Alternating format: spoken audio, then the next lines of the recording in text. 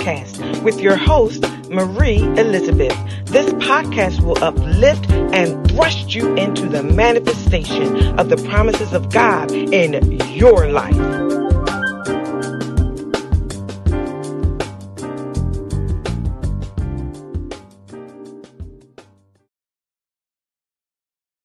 Evening. Again, you are listening to the Manifesting God podcast. I am your host, Prophetess Marie Elizabeth. We are on every Monday at 7 p.m. Thank you so much for joining me on today. I want you to get over real quick to Proverbs 13. Today, we are going to talk about deferred hope. Deferred hope. We're going to Proverbs 13. But I want to level set you real quick. And for that, you don't have to go there. But for that, I just want you to listen to this one verse. And this one verse in Romans 5:10, it says, For if when we were enemies, we were reconciled to God by the death of his son, much more, being reconciled, we shall be saved by his life. I'm telling you the ending. If we were his enemies, we were reconciled to God by the death of his son. So being reconciled to God, we shall be saved by his life. Now we're going to Proverbs 13 and we are at verse 12. And verse 12 simply says this in the King James Version. It says, hope deferred makes the heart sick. Hope deferred makes the heart sick. But, and I like it when the scriptures, when I see a but, because it tells me although something is going to occur because of a result, because of an experience, but there is a remedy. There is a remedy. When dreams, it tells us, come true at last, there is life and joy. And if I'm not in the King James Version, then I'm in the New International Version. I just realized that. So hope deferred makes the heart sick. But when dreams come true at last, there is a life and joy. Remember, we're talking about hope deferred, but we can't talk about hope being deferred without understanding what makes a heart sick. What makes a heart sick? So we're talking about deferred hope, but we have to talk about healing the sick heart. Healing the sick heart. Verse 13 in Proverbs 13 says, despise God's word and find yourself in trouble. Obey it and succeed. Now, it seems like a simple phrase, a simple line, a simple sentence, but we all know the process of execution can be a little bit more difficult than we think it should be, especially when you're in the middle. When you're right in the middle of the experience, when you're right in the middle of the feeling, when the emotion of the situation has taken you over because of a despising of God's word, obedience may not always be the first thing that comes to mind. It just might not always be the very first thing that comes to mind. But here's something that I want to go, wait a minute, before I go there, let me stay right here. Verse 14 says, the advice of a wise man refreshes like water from a mountain spring. Those accepting it, they become aware of the pitfalls on ahead. Verse 15 says, a man with good sense is appreciated. A treacherous man, however, must walk a rocky road, a rocky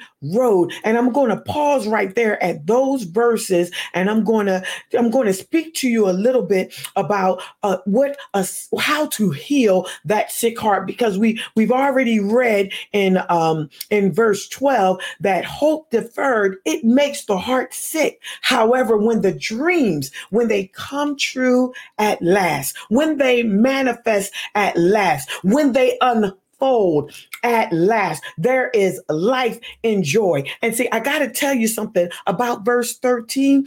It tells us, if you read this scripture consecutively, it tells us, okay, well, but what makes the dreams come true? What makes the dreams come true? That brings that life and that brings that joy. But when you go to verse 13, it says, well, if you despise God's word and find yourself in trouble, how about you obey it? And then you'll succeed. Then your dreams will succeed, that are in verse 12. Then your dreams will begin to unfold, that is in verse 12. Then your dreams will begin to manifest, that which is in verse 12. Then there will be life. Then there will be joy. There won't be trouble. There'll be life and there'll be joy. Okay, well, how do I come to a place where I understand God's words? How do I get to that place where I get out of trouble how do I get to that place of obedience? Well, it tells us in verse 14, well, the advice of a wise man. Find the advice of that wise man, because it will refresh you. It will refresh you as water from a mountain spring. And how will it refresh me? How does that happen? Well, I have to accept it. Those accepting it, they become aware of the pitfalls. They become aware of the pitfalls. Now, read it opposite.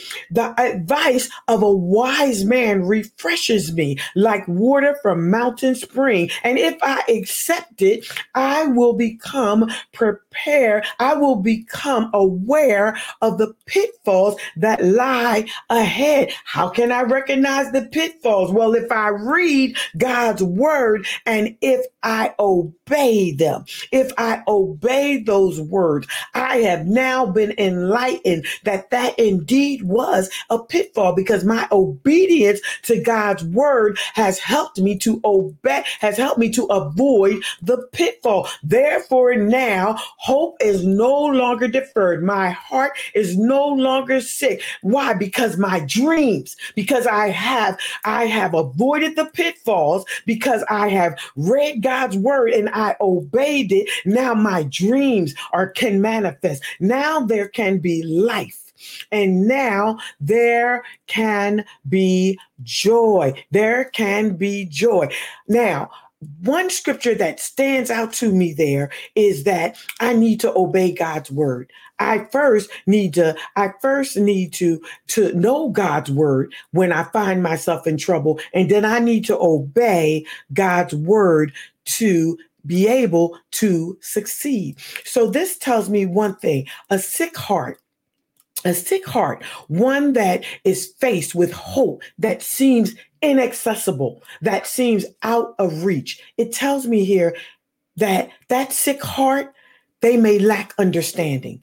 They may lack understanding. See, as a leader, we are given the ability to give the people of God a full understanding. That means that there should be no vagueness. There should be at no point a misunderstanding that cannot be cleared up when it comes to the word of God. So rhyming catchphrases and suggestions don't give the people of God an understanding. We need the entire word of God in order to gain an understanding. We must have an entire understanding of the word of God. We cannot give people half of the scriptures and not proceed to give them the rest. Second Chronicles, chapter 7, verse 14. I'm gonna give you an example here.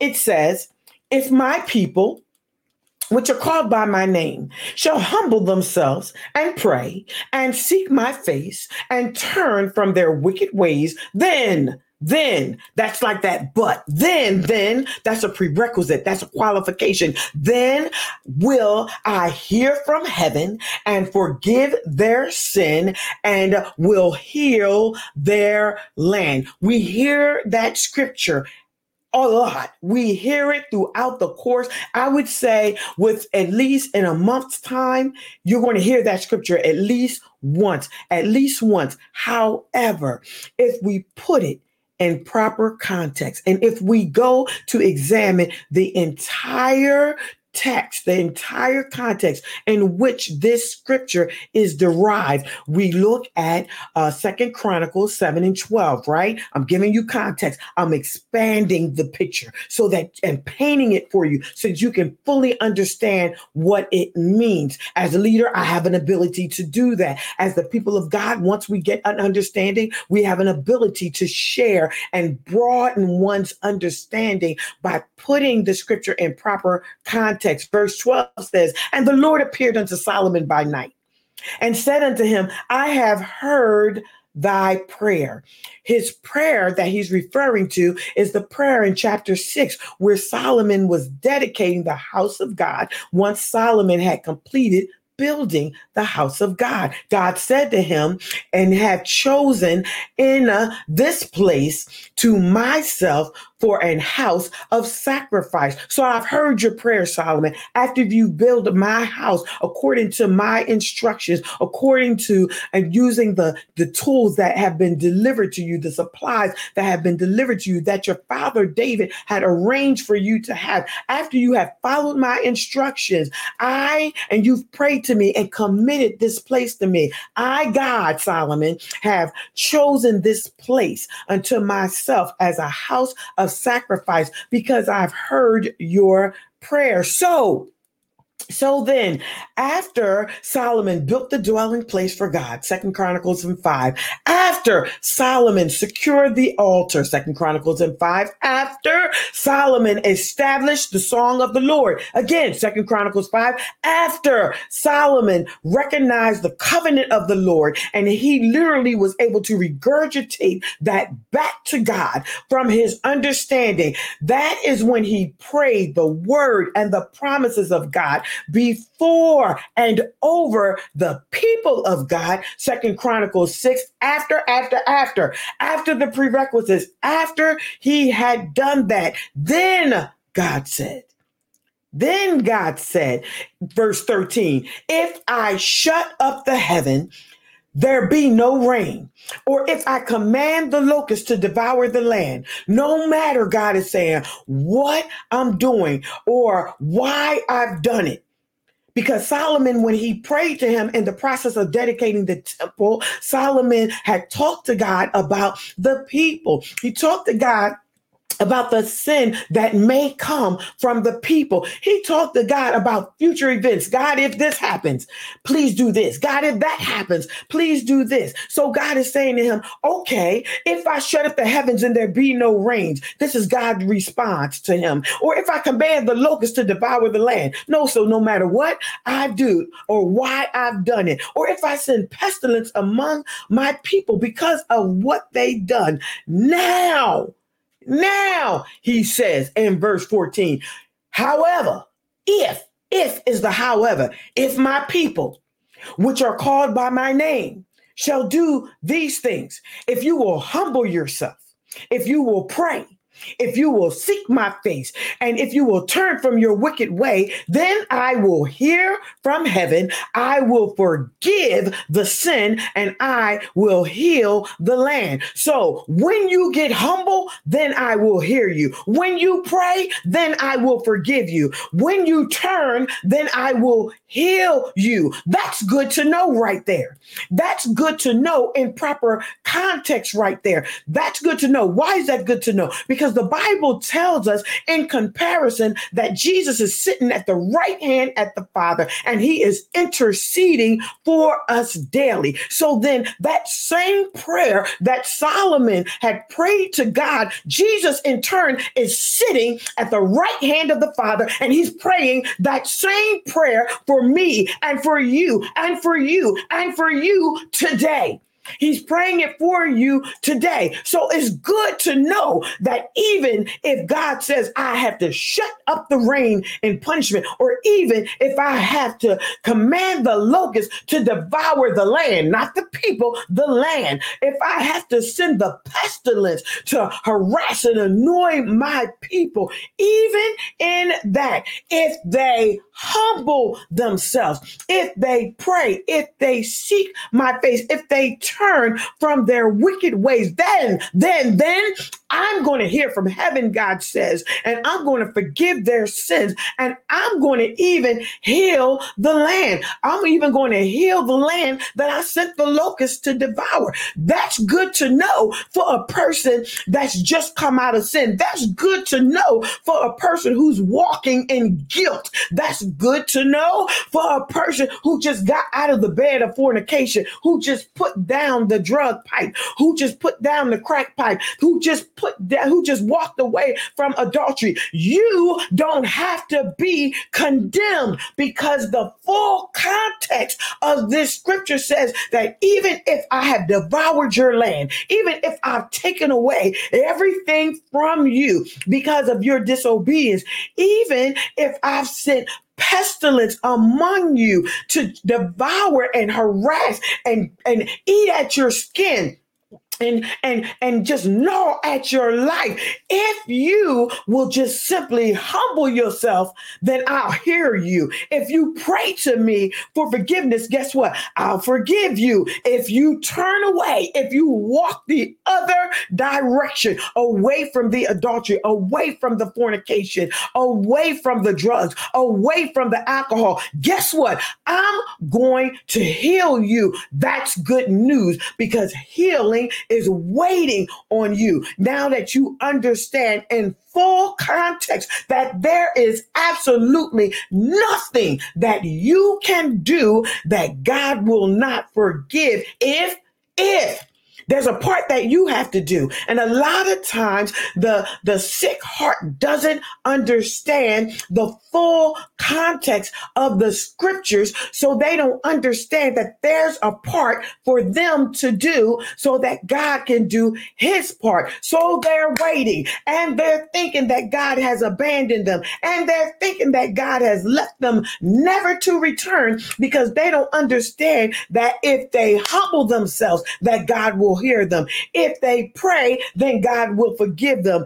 If they turn away from that sin, then God will indeed heal them. And can I tell you, when God forgives you, he casts that sin into the sea of forgetfulness, to be remembered no more. He will not hold that against you.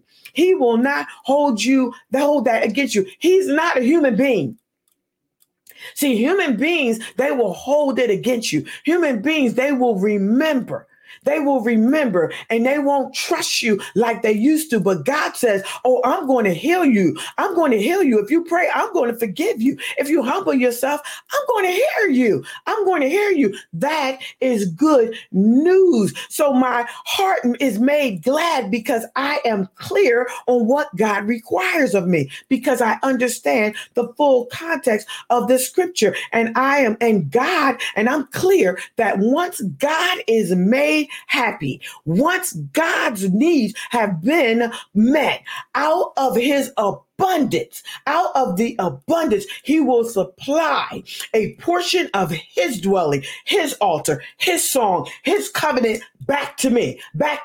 My expectations are clear. As long as I have a dwelling place for God, he will have a dwelling place for me. I can hope in that full understanding now. It is not deferred any longer. My heart is now made joyful. You see, leaders, while we may focus on the outward appearance of man and women and judge their relationship with God, we're simply going by what we see. God is telling us in this scripture, he's not going by what he sees. He's going by your humbleness, your willingness to pray, and your willingness to turn. See, God told Samuel in Samuel 1:16-7, when Samuel thought Eliab, Jesse's son, was the chosen one, he told him, listen, I'm not looking at the outward appearance.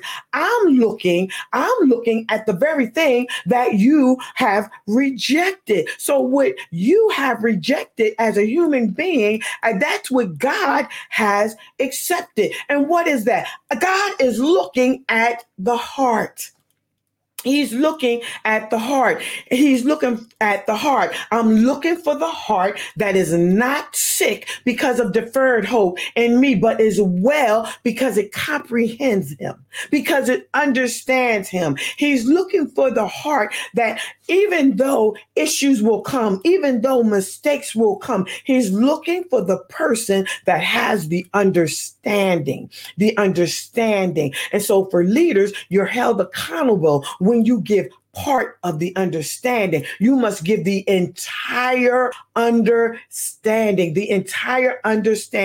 Paint the picture, if you will, so that the listener is clear on what God is expecting from them. Another point here, the sick heart, it establishes its own righteousness because its belief system is corrupted. Why is this belief system corrupted? Because it doesn't understand. Go to Romans 10. Verse 1, it says there as an example, brethren, my heart's desire and prayer to God for Israel is that they might be saved. This is Paul talking. For I bear them record that they have zeal of God, but not according to knowledge. See, excitement and running for the things of God, that is very good. But if you don't understand what you are gravitating towards, what you are gripping, the enemy can slip anything in your grip.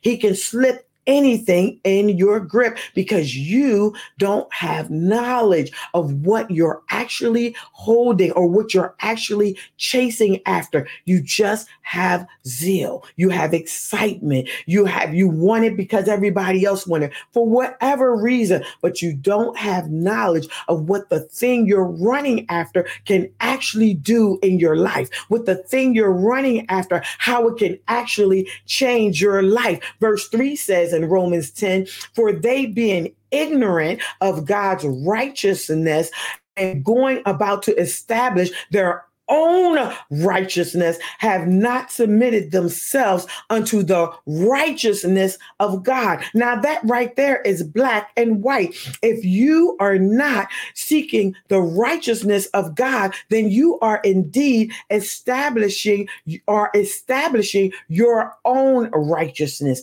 It's one or the other. Are you running? Are you after understanding of God and God's righteousness, God's right standing, or are you seeking your own righteousness? Is it about establishing yourself as the right standing one rather than understanding God's righteousness, right standing one? Is it about you?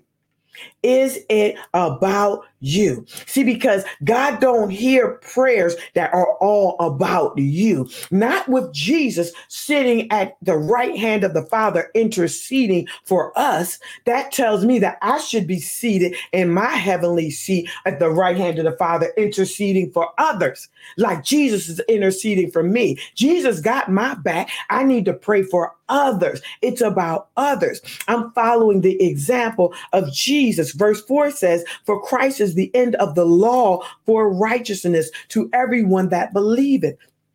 So it's establishing our own righteousness is being established in the flesh. That is of the law. That is of the law. And it says in verse 5 that Moses already described righteousness, which is of the law. Moses already did that. That the man which doeth those things shall live by them. So if you're going to establish your own righteousness, then that's what you're going to live by. But if you're going to walk in the understanding, if you desire the wisdom of God, the understanding of God, and to walk in the righteousness of God, then that's what you're going to walk on. You have to choose. I say it almost every podcast. You're always going to have to choose. You have to choose. And these are not choices that are, some choices are not choices that are one time only, dependent on your spiritual warfare. You're going to have to keep making the choices over and over again.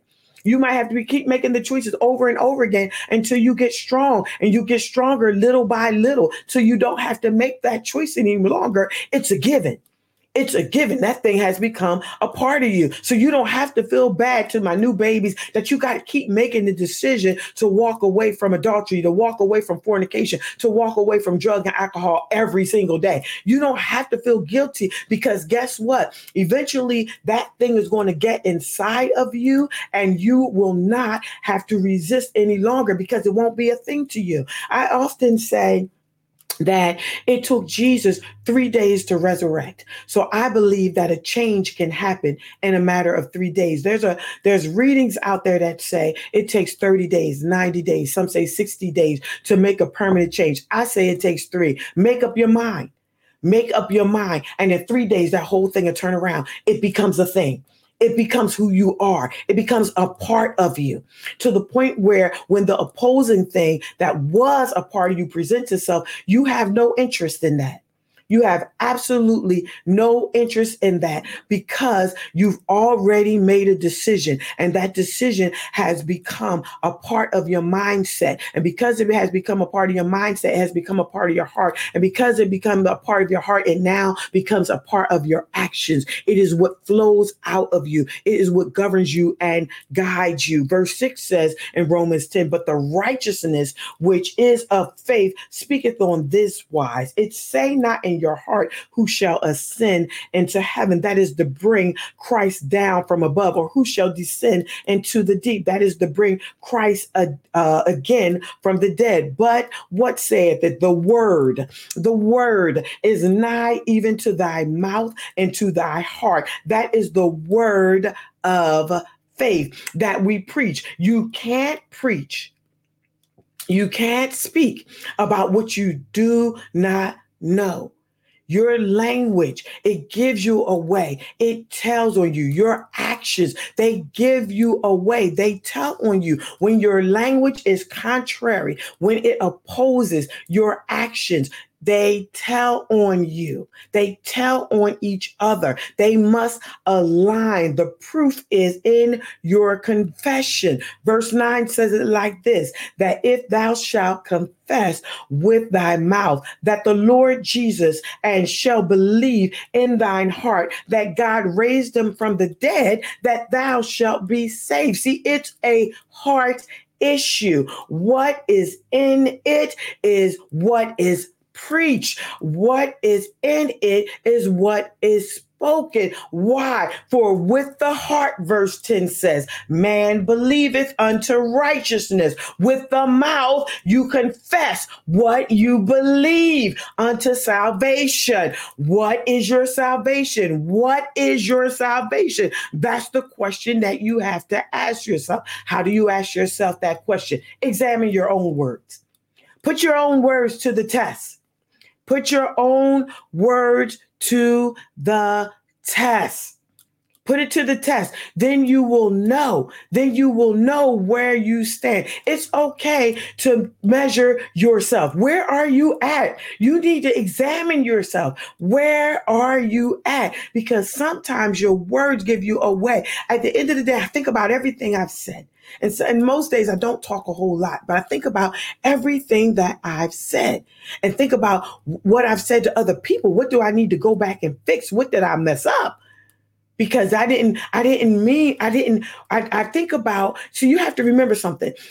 When you're talking, The interpretation of what you said is up to the listener. It's up to the listener. It's not dependent upon you. It's dependent upon the listener's frame of mind.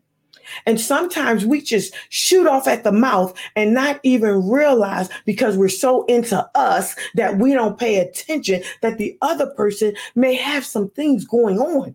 And they may be feeling some kind of way. They may be dealing with some issues. But because we're so focused on us, we just throw out words, never giving consideration to the state of mind of the person in whom we're speaking to. We must give consideration to others. And when we're speaking, we must make sure that we are being absolutely clear, especially when we're speaking to the things of God. We must make sure that we're speaking those things in proper context and that we're speaking the entire picture so that person can walk away with a full understanding. Here's another one for you. And this one is referencing Proverbs 13 and 14. And remember Proverbs 13 and 14, it was saying the advice of a wise man refreshes like water from a mountain spring. Those accepting it become aware of the pitfalls ahead. And this particular scripture, it's referencing that particular verse. And when I read that verse, I thought of a sick heart. It's not usually aware of the pitfalls. It's usually ignorant. It's not aware of the pitfalls. So it falls right in. See, let's go to Genesis. Let's go to Genesis 2.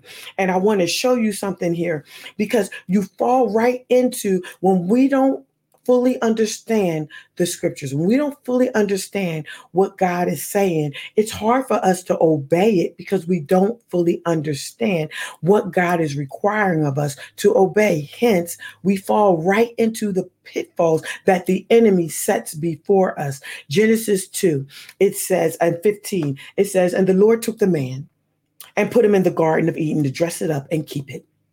Verse 16, and the Lord commanded the man, saying, of every tree of the garden thou mayest freely eat. Verse 17, but the tree of knowledge and of good and evil, thou shalt not eat of it. For in the day that thou eatest thereof, thou shalt surely die. And 18 says, and the Lord God said, it is not good for man that he should be alone. So I'm going to make a helpmeet for him. Verse 9 says that, and out of the ground the Lord formed every beast of the field and every fowl of the air and brought them unto Adam to see what Adam would call them. And Adam, whatsoever he called the living creature, that was their name. Verse 20 says, and he gave name to all the cattle, the fowl, the beast of the field, but there was still not a helpmeet found for him. So God, in verse 21, put him to sleep.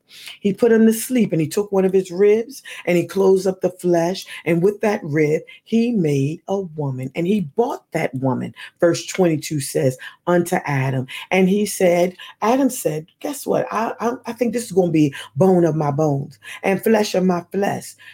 And I'm going to call her woman, since she was taken out of me. Therefore, the scripture says, verse 24, shall a man leave his father and mother and cleave unto his wife, and they shall be one flesh. They were both naked, and the man and his wife, they were not ashamed. Genesis 3 and 3 says, now the serpent was more subtle than any beast, and his subtlety of the field, which the Lord God made. Okay. And he said unto the woman, yea, hath God said, ye shall not eat every tree of the garden. Now, remember, we're talking about the serpent here. And the woman said unto the serpent, we may eat of the fruit of the trees of the garden. She said in verse 3, but of the fruit of the tree, which is in the midst of the garden, God has said, ye shall not eat of it, neither shall ye touch it, lest ye die. Lest ye die. Now, when I looked at that scripture, and it says, and the Lord God took the man and put him in the garden and eaten to dress it and keep it. And then I go down here, and she's talking to the serpent, the subtle serpent. He knows the field. He knows everything that's in there. He knows his territory. And she says to him, but the fruit of the tree in the midst of the garden, God says, ye shall not eat of it, neither shall ye touch it, lest ye shall die. And I want to go right back up again here. I'm just going to go back up real quick to Proverbs, and I'm going to look at that verse again, verse 15. And it says, and a man with good sense is appreciated. A treacherous man must walk a rocky road. And I'm going back to Genesis. I'm going back down and I'm looking again at Eve, and she's talking to the serpent, and she says to him, after he tells her that she should not eat of the fruit in the garden, and let me see, ye shall not. And the woman said unto the serpent, we're going to eat it. We're allowed to eat it. But she said, ye, we may eat of the fruit of the trees of the garden. Ye shall not eat of it, neither shall ye touch it, lest ye die. And the serpent said, ye shall not surely die. Remember now, we're talking about falling into pitfalls. We're talking about the sick heart. It can fall into a pitfall. And Satan here, he is capitalizing on the words of God. Remember, it's God's word that do not return void. The serpent's goal was, and it always is. It always was. It was, and it always is to twist the understanding, to get you to sin. The servant will always attempt to twist the word of God to yield a result of sin as a means of putting distance between the believer and God. He's going to do anything, because remember, this is about the serpent. This is about the serpent in his subtlety. He's going to do anything to get God not to be able to look at his creation. Neither neither shall you touch it. That phrase, neither shall you touch it, is not under attack. See, a lot of times when we focus on this scripture, we focus on the fact that she added that in there, that neither shall you touch it. But that's not what Satan attacked. He attacked God's words. He didn't attack the neither shall you touch it. See, Eve's understanding is what he was attacking was Eve's understanding, right? To not touch. Think about this now. To not touch is going to keep her in obedience. To touch means to possibly eat, and which will remove her from her stance of obedience. To touch it would mean to remove her from her stance of obedience. What Eve didn't understand, or her ignorance, what she did not understand, was the definition of die. It hadn't happened before.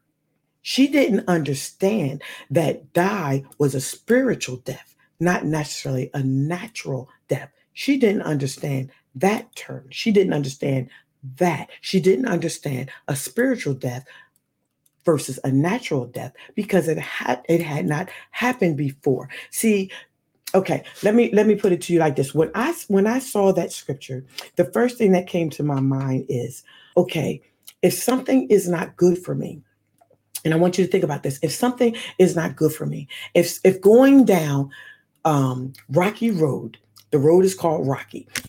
If going down Rocky Road is not good for me, then I'm going to stay away from Highway 95, because Rocky Road is off of Highway 95.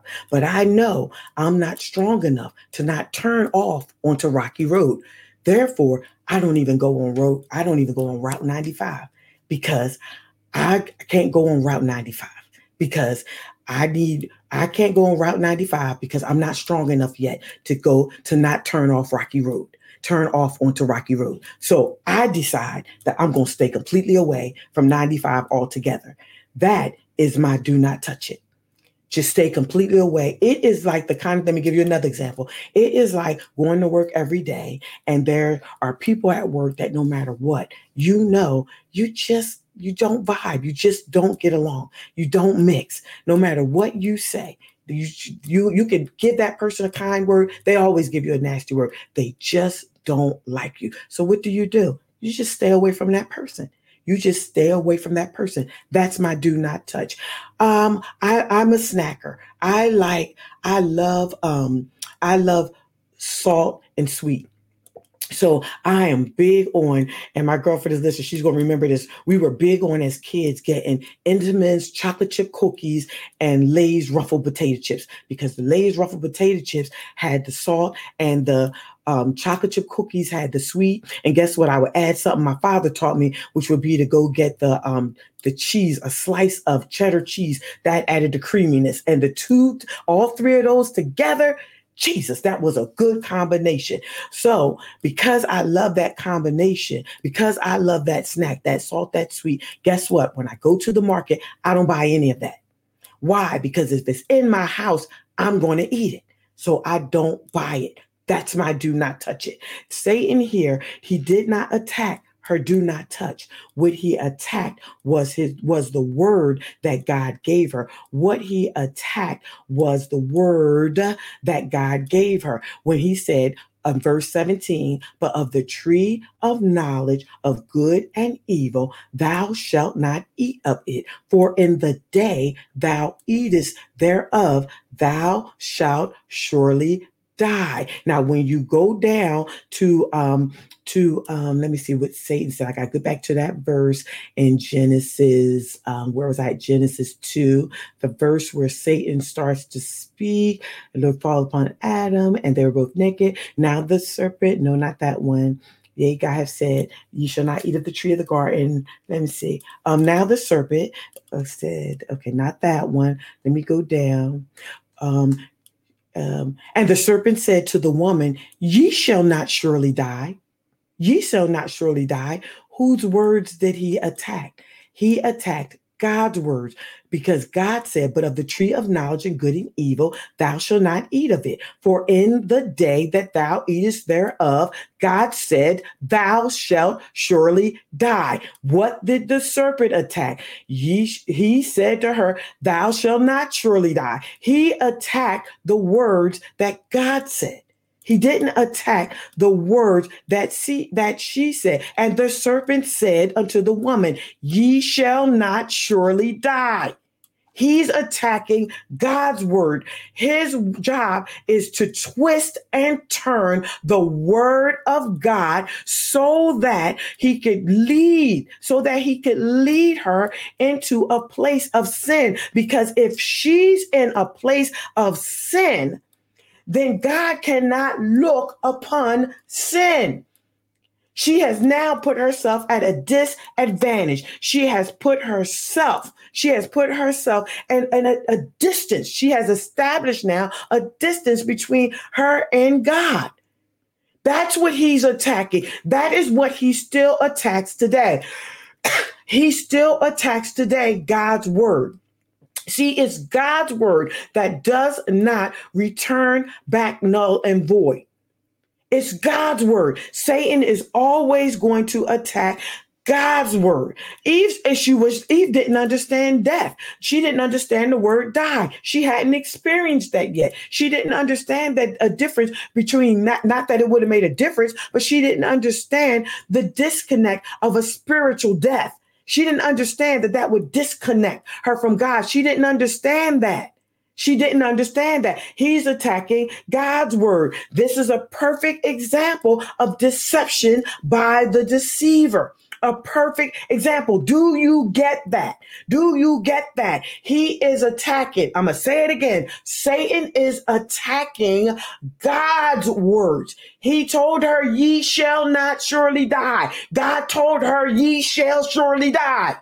He did not say, God didn't say you shall not touch it. God didn't say that. He don't care about that. Why? Because that's like building a fence around the thing that you shouldn't touch. He doesn't care about that. He cares about you being in direct disobedience to what God has said. Do we understand that now?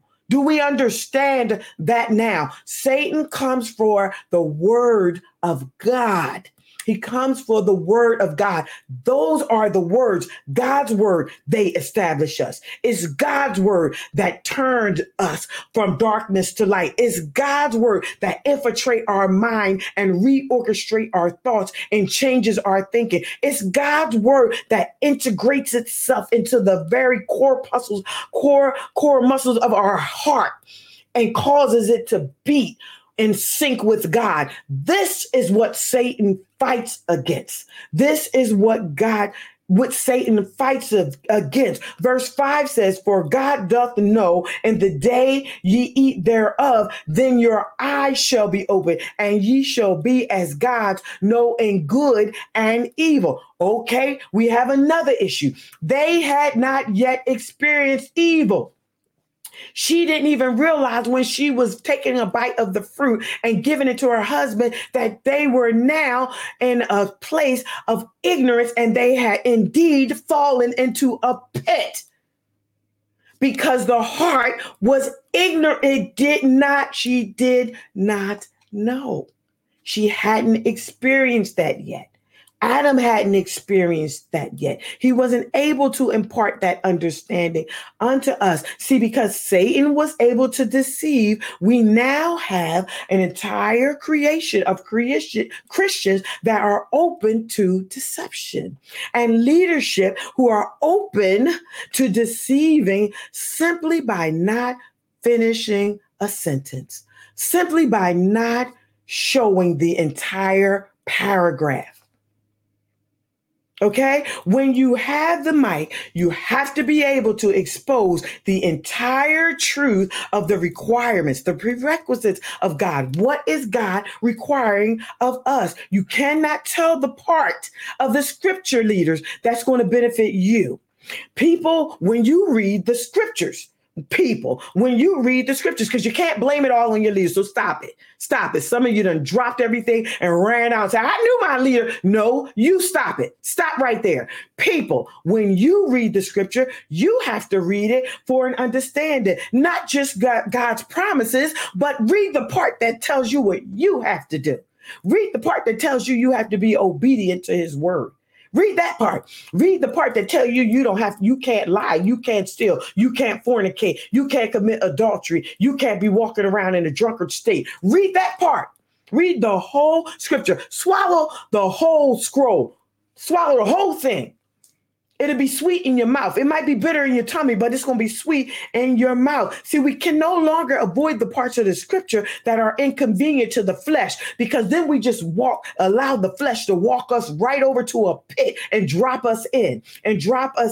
See, it's hard. I know it's hard. It can be hard to perform it. You must practice it. Just like you practice. Why do people want to give God less than they give the world? Just like you practice the things that you have to do in the world, just like you take the time to gain an understanding about the things you have to do in the world, apply that same effort to the things of God. Apply that same discipline that you give to your job when it's time to learn a new skill. Apply that when it's time to learn a new thing of God. Apply that same discipline. Apply that same discipline. Apply that same discipline to eating whatever food you want to eat. Apply that same discipline to learning the word of God and eating that food. How about that? Apply the same. Don't give the world more than you give God. Don't give the world the better part and give God what's left over. Don't do that to God. Don't do that to God and then get mad at God when you don't have everything that you think you're supposed to have. When you didn't fulfill the part of the scripture that you were supposed to fulfill. God is waiting on you to do your part, and you're waiting on God to do his part. If the scripture, if it requires that you eat or touch it in order to not simply die, then do that. If touching it will kill you, then don't touch it. If going this way or that way is going to harm you or put you in harm's way or put you in a predicament that you don't know if you're strong enough to walk away from, then don't touch it. It's real simple. It is real simple. It's real simple. See, because if you don't, then you're leading yourself into the blame game. Now you're at the blame game. You're at that part in Genesis 3:12 where Adam and Eve were basically starting to blame each other. And the funny thing is they're so busy. Everybody's blaming. Adam blamed Eve. Eve blamed her. So everybody's blaming everybody. Everybody's blaming everybody. So we have the leader blaming the people, and then the people are blaming, I was too busy doing this, that, and the other in the world. And then the world is blaming the people, and then the people are blaming the leader. Now the leader is turning, looking at God saying, you didn't explain it to me. So everybody's blaming. Nobody wants to take responsibility.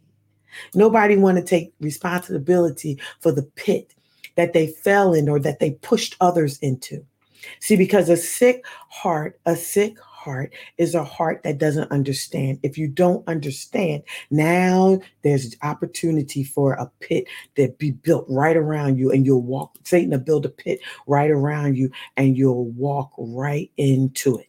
You'll walk right into it. And then there's a result. Verse 14 says, and the Lord God said to the serpent, because thou hast done this, thou art cursed above all cattle and above every beast of the field. Upon thy belly shalt thou go, and dust shalt thou eat all the days of their lives. I don't know if you know this about serpents, snakes. I don't know if you know this about them, but they can't give birth.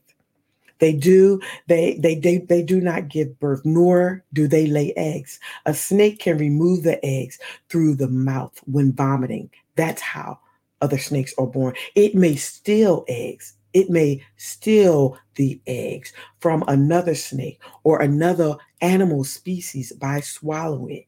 So when you think of a snake as a metaphor of a human being, I think of when I carried my daughter, right? The first thing the doctor told me was, no more sleeping on your stomach. I always slept on my stomach. He said, just in case, she said, just in case you can't sleep on your stomach any longer, you have to sleep on your back, or you have to sleep on your side. The benefits of that will come as the baby begins to grow. So what human being, after misleading, now we're on the human beings, after misleading the people of God, God turns you over on your belly. God can turn you over on your belly. You shall eat dust all the days of your life. You don't want to share the truth. You don't want to give the people of God the entire context. You don't want to give the people of God a full understanding. God turns you over on your belly. What does that mean? You will not birth. You cannot birth.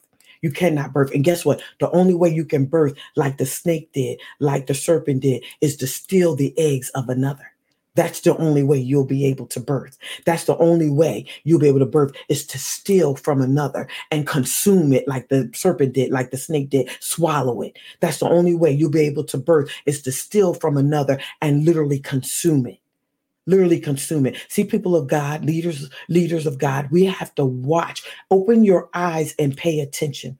Pay attention. Pay attention to the dark places. Pay attention to the pulpits that have a pit that's in front of them, that's separating them from the people. The word that they give is not fully able to be understood and comprehended by the people. That would be a leader that has been turned over on their belly. That would be a leader that can't birth. That would be a leader that only births by stealing from another and consuming what they've stolen to make it appear as if they birthed something in God.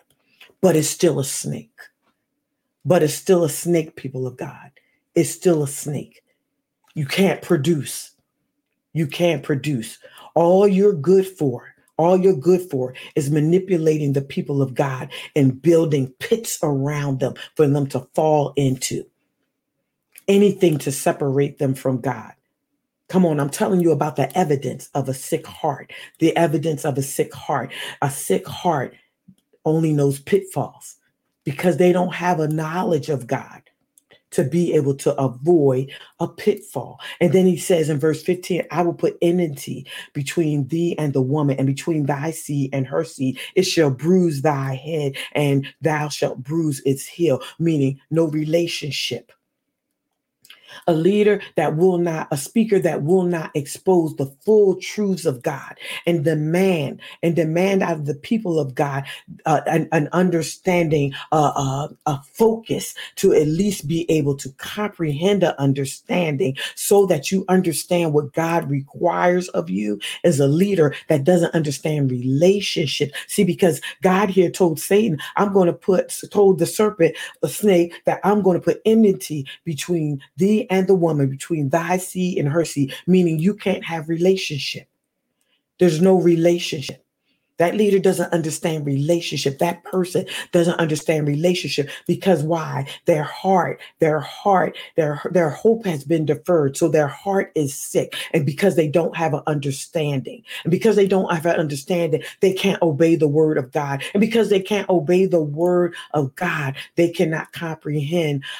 They can't comprehend the word of God. So they fall into a pit. They are separate from God. They can't comprehend a relationship. And in verse 16 says, and unto the woman, I will greatly multiply thy sorrow and thy conception in sorrow when thou shalt bring forth children. But he did not say she can't bring forth children. You might have sorrow. It might be painful to get to the understanding. It might be painful to manifest the understanding, but you will birth it. You will birth the understanding. Don't run from your suffering. Don't run from the hard place of comprehension. Don't run from it, because if you run from it, you're going to run right into a pit. Your ignorance is going to lead you straight into a pit. And see, now what happened was, in that time, because of their disobedience, God told them in verse 19, in the sweat of thy face thou shalt eat bread till thou return to the ground, for out of it wast thou taken, for dust thou art, and dust thou shalt return. So now what is he telling them when he says in the sweat of thy face? Now you got to work for it. So don't tell me that there's not a requirement to the promise. When you're reading the promises of God, look for the if, look for the but, because God is telling you what I require of you in order to fulfill the promise that I have for you. Because now he's telling us, I put in place a work for it now. I've given my promises freely upon creation, but see now I see God is saying that I have to insert a if into humanity so that you contribute. That way you will know that you understand, and I will know that you understand. You will know what you are asking for because you will do what God is required. You will read his word and you will obey it because you want the dreams, what God has given you. You want it to manifest and you want to have that joy. You want to have that joy. See, because there was only one other time after this where God made a promise to creation that required no input. And that was his promise to Abraham when he swore by his own self. When he swore by his own self that he would do and he would provide for generations to come, land upon land, precept upon precept, promise upon promise, that he would provide in Genesis 22:16. And when he said, and said, by myself I have sworn, saith the Lord, for because thou hast done this thing and hast not withheld thine only son, because Abraham was willing to give God his son, sacrifice his son, he swore by his own self of his provision for generation upon generation upon generation. So in summary, leaders, I'm talking to you. Verse 14, how then shall they call upon him whom they have not believed? Romans 10 says, and how shall they believe on them of who they have not heard? And how shall they hear without a preacher? You are charged to distribute the entire word of God. The entire word of God. You are to help the people. I'm charging you. You are to make sure that the people of God, that you expose them to the truths of God. Otherwise, you are the one that are creating in them a deferred hope, a sick heart.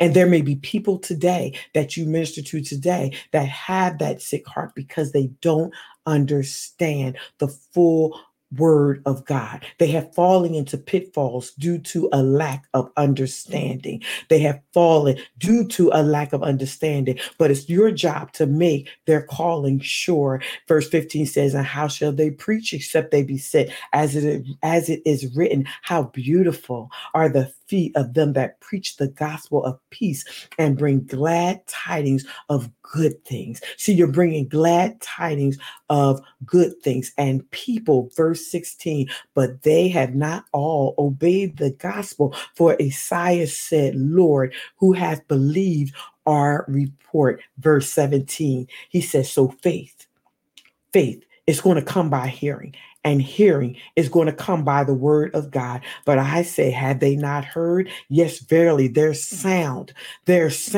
went into all the earth, and their words unto the end of the world. See, because if you explain it to me, then I understand it. What I understand, I share on the air, and everyone now has an understanding. The one word that I heard and received the understanding. Now you all hear and you all receive an understanding. There is a way, and it does seem right.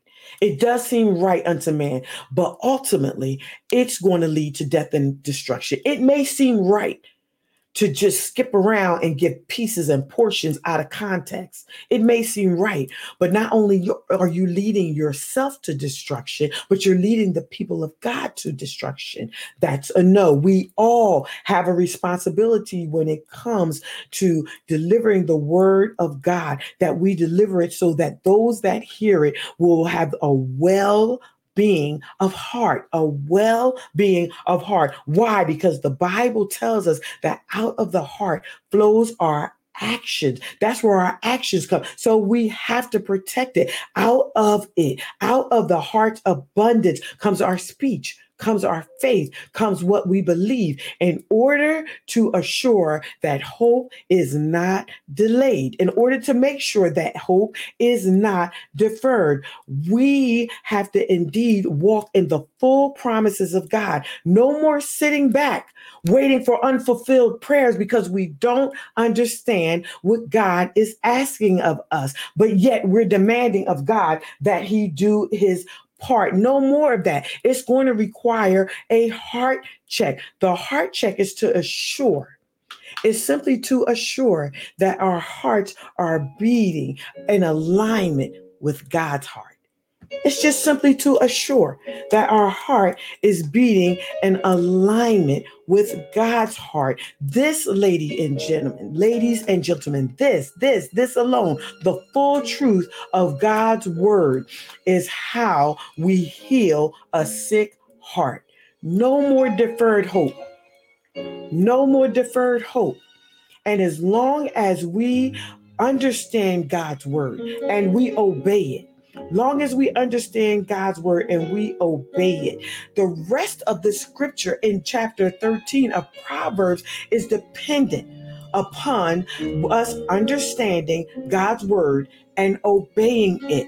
And it's dependent upon the men and the women of God being wise in their distribution of the word of God, in their recollection, in their teaching of the word of God, to be able to refresh us. See, because if we understand the word of God, then we'll understand how to think ahead, as in verse 16. We'll understand what reliable communication looks like. Verse 17, we'll understand in verse 18, we'll understand and be able to accept criticism. We'll understand in verse 19 that how to plan and how to watch that plan develop. We'll understand the plans of God. We'll understand in verse 20 that we should stay close to wisdom. We'll understand in verse 21 that blessings are our portion. We'll understand in verse 22 the place that the law of God plays in our life, and we will understand the place that the laws of the land play in our life. We won't get the two mixed up, and we won't be giving the world what we should be giving God, and we won't be giving God what we should be giving the world. Ladies and gentlemen, we've been talking about deferred hope and healing the sick heart. Today, I admonish you to read through the scriptures. Send me your questions. Go to my website, www.marieelizabeth.org. Feel free. Send me questions if you don't understand, and I will map out the full text for you so that you can fully understand what God is saying to you, because God desires at this point in time that you no longer walk in hope deferred. He is willing, and he promises to expedite that which has been delayed. But it requires of you that you walk in the fullness of the word of God, in the fullness of the word of God. Let's pray. God, in the name of Jesus, we thank you today, God, for our life. We thank you for our health and our strength. We thank you, oh God, for your mercy and your grace. We thank you for how you brought us, how you kept us, how you taught us through every situation and circumstance. God, we thank you that nothing has been wasted, oh God. And I pull and I speak to those that may be stuck in an experience that they have had in the past. I speak to your mind now, and I speak to your mind that you may begin to comprehend what is the will and the purpose of God in your life, that you will be able to take that lesson and that you'll be able to move forward and begin to walk in the promises of God and begin to move away from a hope deferred into a hope that's manifested, that you'll begin to move away from a plan that has been planned for years into a plan that's manifested, that you'll begin to move into a promise that has been delayed into a promise that is now manifested. The will of the Lord be upon your life today. The will of the Lord be upon in your mind and be manifested, and that your mind will matriculate into the promises of God, and that you will begin to comprehend what is his purpose for you, and begin to comprehend what he would have for you to do, what he would have for you to say, what it is that he has assigned to your hands, what his will and purpose is for you, for you, for you, for you. Understanding, the spirit of understanding, the Holy Spirit begin to teach you now. As you begin to read through the scriptures daily, the Holy Spirit begin to direct you now. I cover your ear gates with the blood of Jesus. I cover your mind with the blood of Jesus. I cover your will and your purpose with the blood of Jesus, so that you now can begin to walk in what is promised of God, so that you now can begin to understand and comprehend by the leading of the Holy Spirit, by the teaching of the Holy Spirit, who teaches us all things. And as you begin to read and study throughout the week, I declare to you that as you begin to listen to the minister, your leader on Sunday or when you gather, that he will begin to confirm for you that which the Holy Spirit has taught you, and begin to give you greater understanding and greater enlightenment, that you might know the hope of your calling that is in Christ Jesus, so that you can begin to walk worthy of the vocation wherein you are called, so that you can comprehend that you live and that you breathe in Christ, and that you can do all things that is in him, that because you live in him, you breathe in him, you breathe in him, you breathe in Christ.